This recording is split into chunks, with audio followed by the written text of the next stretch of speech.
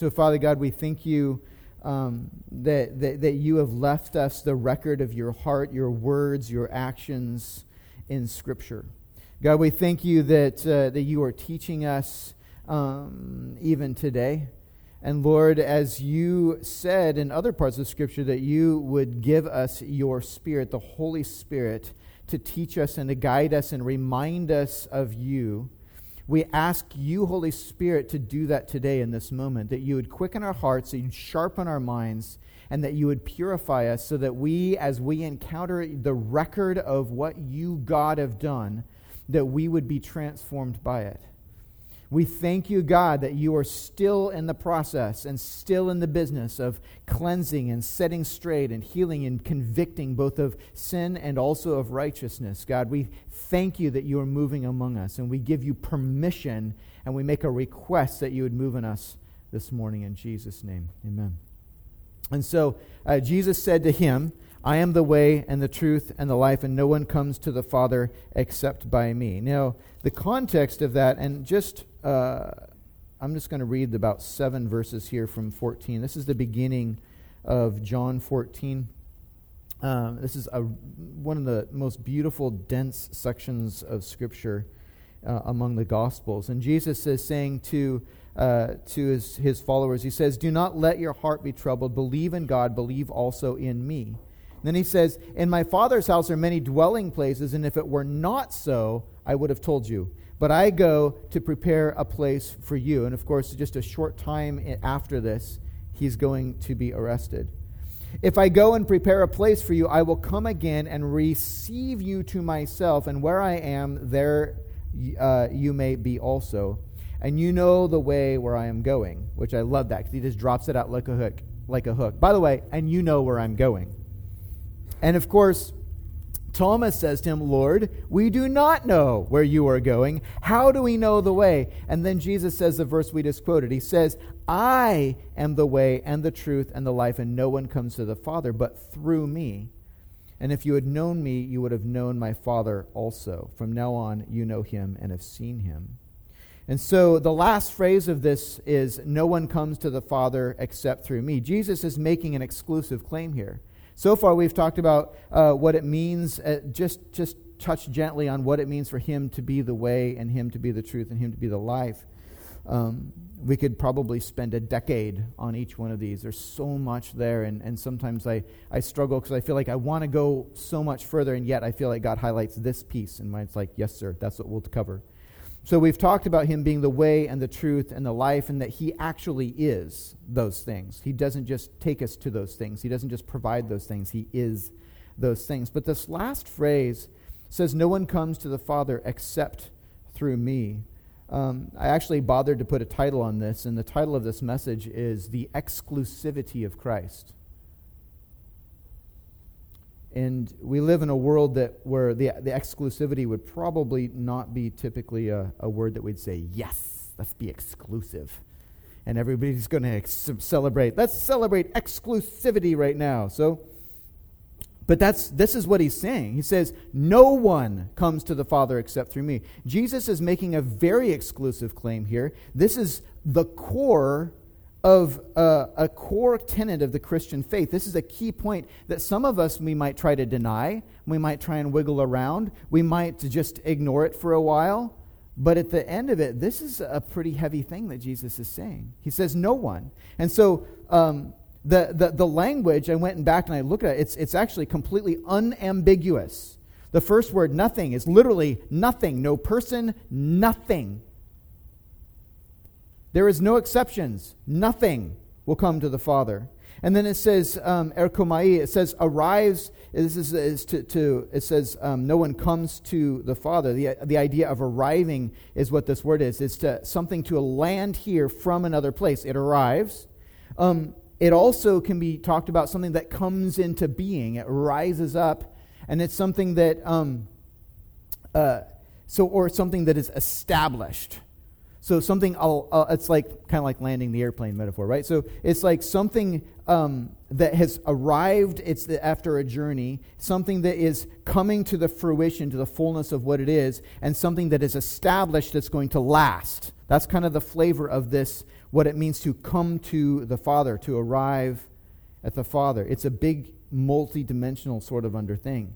And it says, no person, no thing, nothing whatsoever will go through that arrival process, coming into solidness with the Father, except through me. The word translated as through is the Greek word dia, and the word can be seen as a reference to a place, or more likely through a place, or a time, or even maybe through a circumstance. So it's easy to simply think about as a bridge. And so here's a place where we can see Jesus as a bridge. And he's a bridge from one type of being to another type of being, from one realm to another type of realm, from one circumstance to a different circumstance. Jesus is the bridge. And then the last word, the last word it's translated as me, and Jesus says me. What stands out to me as we look at this is, I don't know about you, but there's other places in Scripture when Jesus talks about himself, and he seems to be talking about himself in the third person. He'll talk about the Son of Man, right? And if you're listening or if you're reading that, you kind of intuitively understand he's talking about himself as the Son of Man, right? He doesn't say that here. He says me. Also completely unambiguous. There's no mystical third person. There's no way to interpret it in any other way. Jesus says, me. Nobody, nothing, there is zero anything that will arrive on the journey to the presence of the Father that will be established for all time, be rooted and rise up, like come to its own fruitfulness. Nothing will have that except through me as the bridge. I'm the only bridge. And so if Jesus truly is God in the flesh, then the exclusivity of Jesus being the only way to be reconciled to the Father is an entirely logical extension of the whole of Scripture. Where I'm going is, if Jesus is God, right? Another part of this thing. Jesus is deity. Jesus is God in the flesh. And then we can look, and all the way through Scripture, there's this exclusivity of the God of the Bible. There is only one, all the way through. Can you guys think of any spot where Scripture says, like, the other gods are okay? Like, there's lots of gods.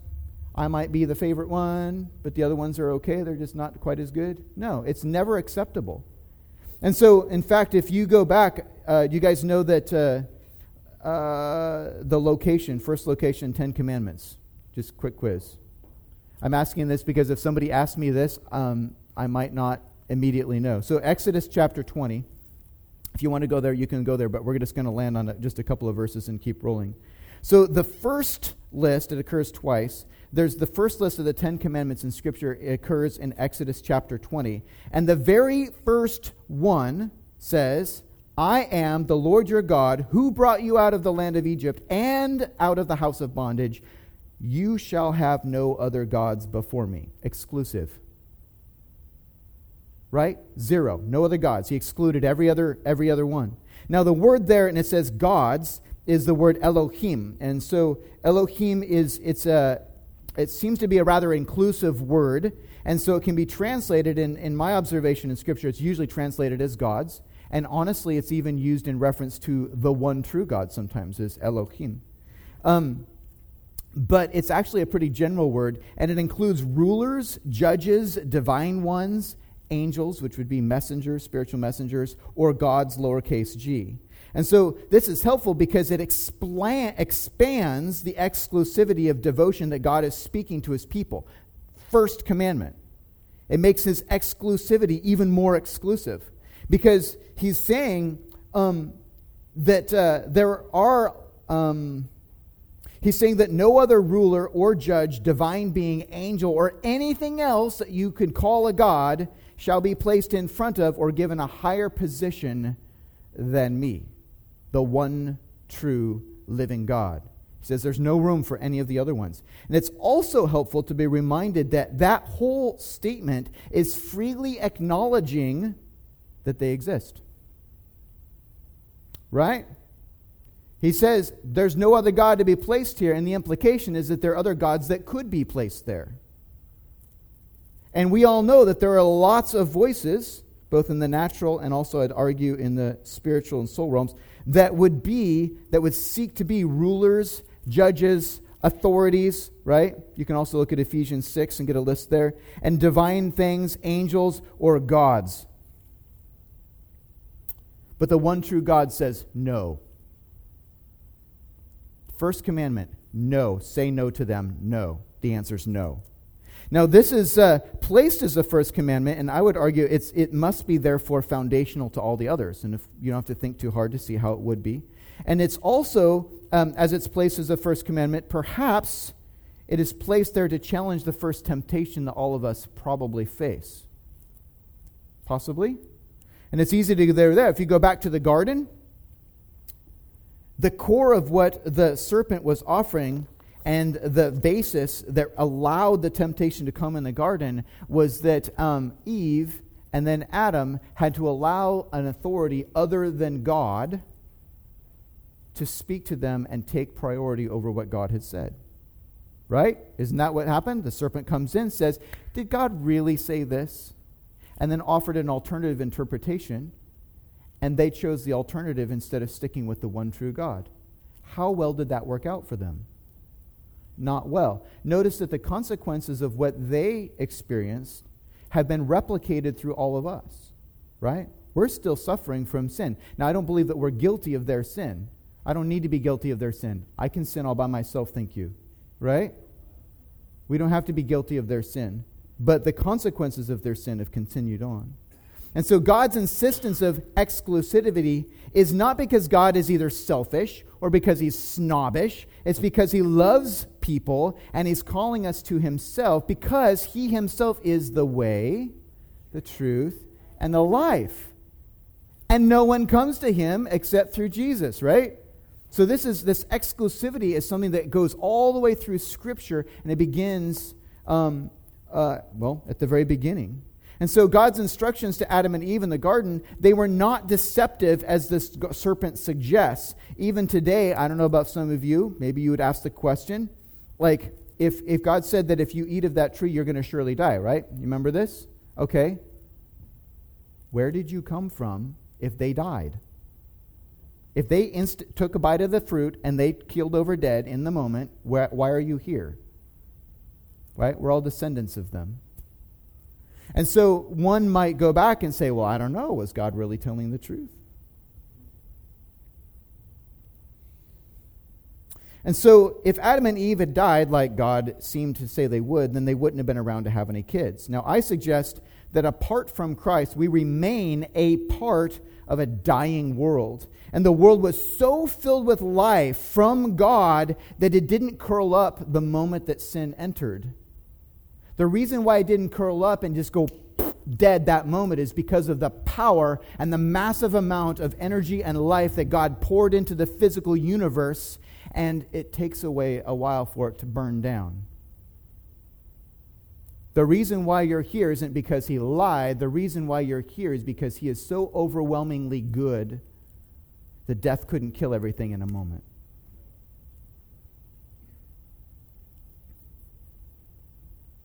God's insistence on exclusivity is because of his heart is to restore the life that he originally gifted to his people at the beginning. There is only one true God. Now in Genesis 12, following the Tower of Babel, you guys remember that story, God speaks to a man named Abram, and God tells Abram that he will bless Abram and his descendants through his family. God will bless the whole world. Right? And then we follow that family line, and it ends up with Jesus. And so the passage invites Abram to literally walk away from every authority that existed in his life up to that point. I might just look at that real quick. This is Genesis chapter 12, and it's the first couple of verses. You can glance there if you want. And in this place, now the Lord said to Abram, go forth from your country and from your relatives and from your father's house to the land that I will show you. I'll make you a great nation. And it continues on in the message that I just summarized. And so, literally, he was inviting Abram. He says, if you're going to follow me, the way it's going to work is you get to lay down your inheritance. You get to walk away from your family and the identity and the security and everything that's tied to that. And you get to step out in a direction that you've never gone before and go places that you don't know where you're going, but you're going to have me. Right? That's an invitation to an exclusive relationship with the one true God. And Abram did it. That's huge. That's why we sing songs about him. Father Abraham had many sons, right? That's why we have these songs. Later Abraham, he learned to trust God above every other ruler, judge, or god. And that would be a whole series of sermons and messages about how he did that, but he did. And so many years later, in that same exact area where the Tower of Babel was built, there were some young captives who had committed their lives also to serving the one true God, and they had their resolve directly challenged. In Daniel chapter 3, verse 14, Nebuchadnezzar, I'm just quoting these verses, says, Nebuchadnezzar answered and said to them, Is it true, O Shadrach, Meshach, and Abednego, that you do not serve my gods or worship the golden image that I have set up? Right? And then he gives them one more chance when the song sings to bow. And Shadrach, Meshach, and Abednego answered and said to the king, O Nebuchadnezzar, we have no need to answer you in this. As in, it's decided, we're not debating, this isn't a thing. Even if you think it's a thing, it's not. Because our hearts belong to the one true God. If this be so, as in Nebuchadnezzar's threat, our God whom we serve is able to deliver us from the burning fiery furnace, and he will deliver us out of your hand, O king. But if not, be it be known to you, O king, that we will not serve your gods or worship the golden image that you have set up. These guys lived exclusively for the living God. Wow. So inspiring. Now, we like the end of this particular version of this story, right? Or this in this instance, right? Because you know that they got thrown into the fiery furnace. And then it says 3 went in, but the witness said there were 4 walking around in the fire, and then 3 came out, and they didn't even smell like smoke. We have a long history of there's other people who've loved Jesus unequivocally, uncompromisingly, and some of them did not come out of the fiery furnace. Right? Sometimes our faithfulness is met, and God, I believe he will always honor his people, and I believe that even if someone walks a path of martyrdom and they lay down their life, it's happening like now. It's not just a history thing. That I believe that God is with his people is when we surrender to him, right? He's near to those who are brokenhearted. He doesn't ignore our pain. If you're going to choose to serve a God, he's going to sustain you and carry you through that. It could be that maybe there's people in this room that God will someday put us in a position or allow a position where we have to make that choice. May we have the surrender and the faithfulness to a God to say, yes, I will serve you exclusively.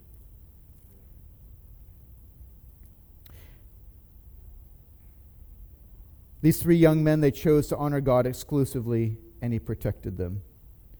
God, I believe, honors and protects those who honor him. Now, in Ezra, we read another story. This is a little bit of a challenging one. This is Ezra chapter 4. You could read along if you want. I'm going to read just a few verses. But this is another example of the exclusivity, but now the Israelites walking out an exclusive relationship with God. Now, we're reading the story of refugees who were released from Babylon and then allowed to return to Jerusalem. And they began to rebuild a temple so they could worship the one true God in the ways that they understood that worship to be. And so the neighbors asked to join in too. Now, at first glance, the following scripture makes these God followers appear very rude. Right? I've wrestled with this passage a little bit the first couple of times I ran into it, except it might be helpful to remember that these neighbors did not believe in serving one God exclusively. And as I read this passage, you'll notice that they say that they worship the same God, and indeed they did, along with a whole bunch of other gods. And I believe the exclusivity of the Jews here was necessary, or those same people would have been drawn, as they often were in the biblical record, and also we all can be, to worship more than one God. Here's the passage. Ezra, beginning in chapter 4, beginning in verse 1. Now when the adversaries of Judah and Benjamin heard that the returned exiles were building a temple to the Lord, the God of Israel, they approached Zerubbabel and the heads of the fathers' houses and said to them, "Let us build with you, for we worship your God as you do, and we have been sacrificing to him ever since the days of Esarhaddon, king of Assyria, who brought us here." But Zerubbabel, Jeshua, and the rest of the heads of the fathers' houses in Israel said to them, "You have nothing to do with us in building a house to our God, but we alone will build to the Lord, the God of Israel, as King Cyrus, the king of Persia, has commanded us." Then the people, notice that the ones that said, "We want to build with you, we like your God," and then they said, No, this is one true God. This isn't we add him in. They push back. The very next thing is, then the people, same people who wanted to join in, of the land discouraged the people of Judah and made them afraid to build. And then they even bribed counselors against them to frustrate their purpose all the days of Cyrus, king of Persia, even until the reign of Darius, king of Persia. And in the reign of Ahasuerus, in the beginning of the reign, they even wrote an accusation against the inhabitants of Judah and Jerusalem. So God's insistence of exclusivity is because his heart is to restore the life that he originally gifted to his people at the beginning. There is only one God, and he did not come in many forms. There are not many gods that are valid. There are not many saviors. There's only one. Amen? There's just one. And so the Ten Commandments are a basic description of core truth, I believe, all the way through. And the very first statement is a statement of exclusivity of the God of the Bible, the one true living God, the God of Abraham, Isaac, Jacob, the God who is the I am. And in Jesus' words, the last phrase, we've already heard it in John 14:6, is, "No one comes to the Father except through me." Now, the verse 7, the next verse, points at Jesus' deity. That Jesus is Emmanuel, that Jesus is God with us. Because after verse 6, Jesus continues. He says, "If you had known me, you would have known my Father also." If you know me, you know the Father. Right? Now, if you know me, it doesn't necessarily mean you know Heidi. If you know Alex, it doesn't necessarily mean you know me. There's a depth of unity that Jesus is communicating here. If you've known me, you know the Father, because Jesus and the Father are one. He's being very unambiguous here. In a world where we teach the idea of sharing and making room for people who believe whatever they want, this assertion directly contradicts the worldview that peace can exist by letting everybody be right. This makes no allowance for any other authority, and Jesus' assertion of exclusivity is either brash arrogance or bold truth, and there isn't room for middle ground, right? Because I don't know about you, even in my life, I've heard the idea that Jesus is a prophet, Jesus is a wise man, Jesus is a good teacher. But if you actually look at what Jesus says, he's either telling the truth or he's dumb. He's either telling the truth or he's an idiot. He's either telling the truth or he's crazy. There isn't really room for him to say the sorts of things that he says and just be wise. It doesn't add up. We can't get there. And so this is a point where we have to choose. Jesus cannot be a wise man or even a prophet. Either Jesus really is all, and he really is the only way, or this whole thing just falls apart. And so every one of us is going to face a point of decision at least once in your life. I believe it'll likely come more than once. But at least once in your life, there's going to be a point where you have to make the choice. God is going to bring it to that point where you have to choose. You might not be consciously aware of the decision that you're making in that moment, but you will be choosing, because God is a just God. He doesn't just say, I don't like you, I'm not even going to tell you the story, right? He doesn't do that. God is a just God. There will be a point when every single one of us chooses. And then after you make the choice whether to serve God and recognize Jesus as his exclusivity, or to reject that, no matter what, on which side you land, your decision is probably going to be challenged throughout your life. For those of you who have chosen the exclusivity of Jesus, has that been challenged? Yeah. probably with some regularity. And I'm not sure if anybody would raise their hand here, but if somebody has not chosen Jesus, I'm guessing that there's probably points when that's been challenged too. And both of them are not equal and opposite. You can't, this isn't Star Wars. You can't choose the dark side and it's okay, or choose the light side and it's okay, right? There's truth, there's lies. There's life, there is death. Death doesn't, right? It's not a viable option. And so my personal determination for me is to choose Christ. Now, at times, I don't get things right. And when I don't, that becomes a very deep reminder of why I needed Jesus in the first place and why I need Jesus today. Because my need doesn't change. My awareness of my need only increases. And as God walks and calls us to himself as we move through, I don't know about you, but for those of you who have been walking with Jesus for a long time, it's not like we graduate and suddenly like, I'm good now. Part of a mark, I believe, of our maturity in Christ is to recognize that as we go through, it's like, oh, I knew I needed him when I got saved. But I had no idea how much more I needed him. Right? Now, that's not a statement of insecurity. We are secure in Christ. It's okay. We're secure, but our need for him is profound. And our awareness of that only grows. And so, today might not be the day that God has brought you to a place where you have to make that decision. It might not be about who Jesus is or what his place is in your life. But it might be that day. It could be that day. And so if this is the day that God is calling you and he's speaking to you about making an exclusive decision, like I'm going to recognize that there is only one God and I'm actually going to live this out instead of just having an open relationship with God. Right? Don't reject his summons. Don't reject it. And marriage, for example, is an exclusive relationship. When it's not an exclusive relationship, it doesn't work well. I believe in Scripture that God uses marriage. I believe he not only uses it, but I think he actually created it as a model for our understanding of the intended relationship between humans and God.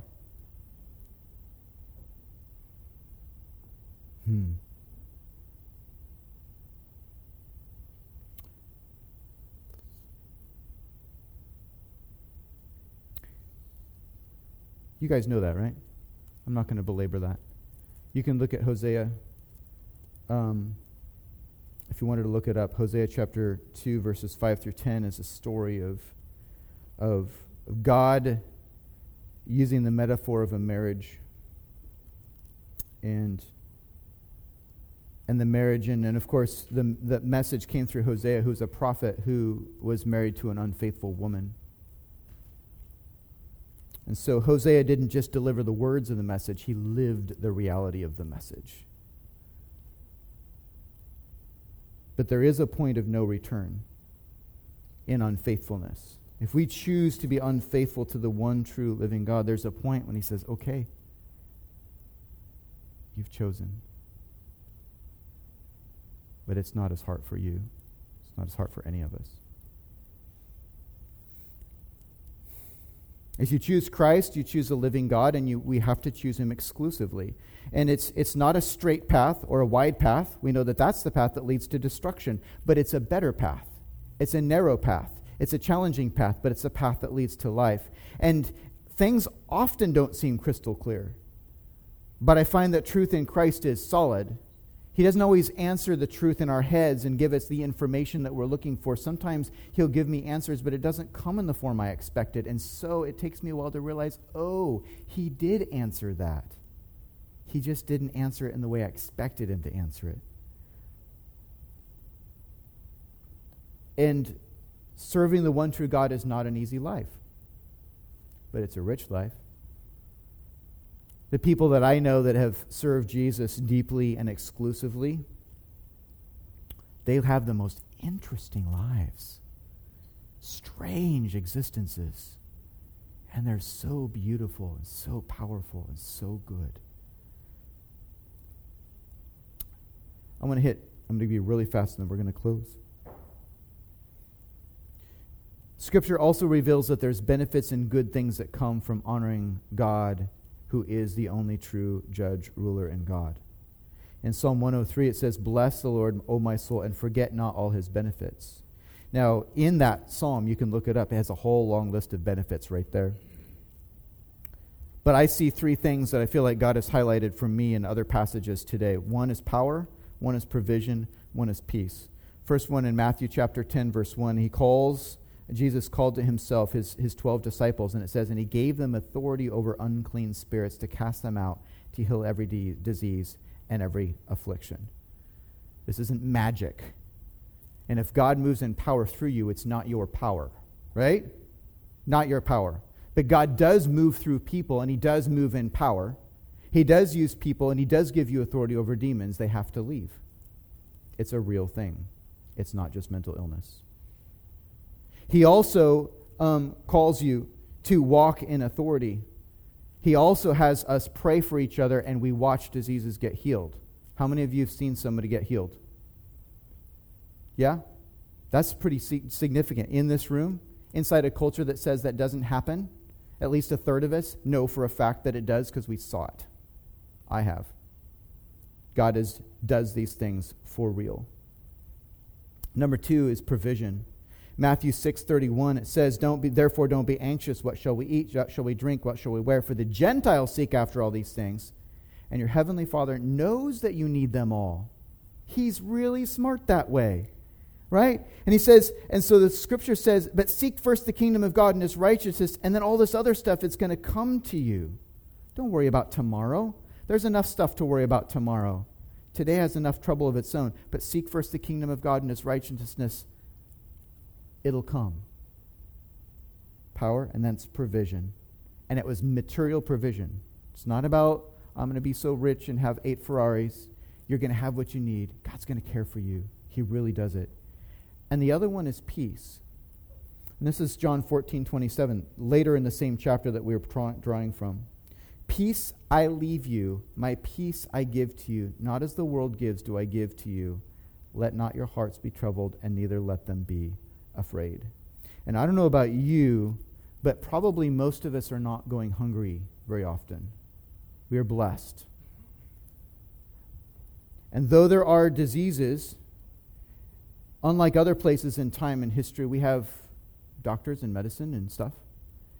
And God moves, he still heals diseases and all these things. But I would suggest that probably one of the greatest threat to you is peace. And the thing is he says, I give you peace, not the way the world gives it. We're going to talk about that a different day because I need to close. But I want you to know that peace is available. Actual peace. Real peace. How many of you had your peace challenged this week? I have. How many had your peace challenged this morning? I have. How many have had your peace challenged in the last hour? Right? How many might be struggling with peace right this minute? Yeah, good. We got one honest person. No, 2 honest people. Right? You know, God is faithful. He's faithful, and we really can live in peace. It's possible, but it's a different way. It's a different route. It's a different way existing. And so, I invite you to stand up with me, right? Stand with me right now if you can, if you're comfortable. If you can't stand, that's okay. Bless you, it's all right. And so earlier I made just a spoken invitation, and that is, I want to acknowledge and invite you to acknowledge, if God is speaking to you now and saying it's time for you to make an exclusive commitment that there will be no other gods in your life. One God. One God. Can you say that? One God. His name is Jesus. Can you say Jesus? Jesus.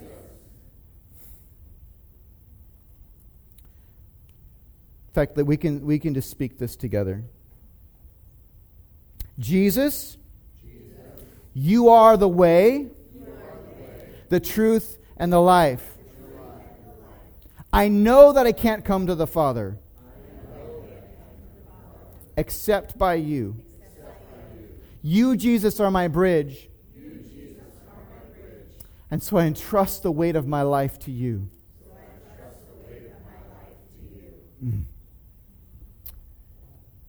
Now, if you need more prayer, come find me, come find somebody that you trust, and let's talk about it.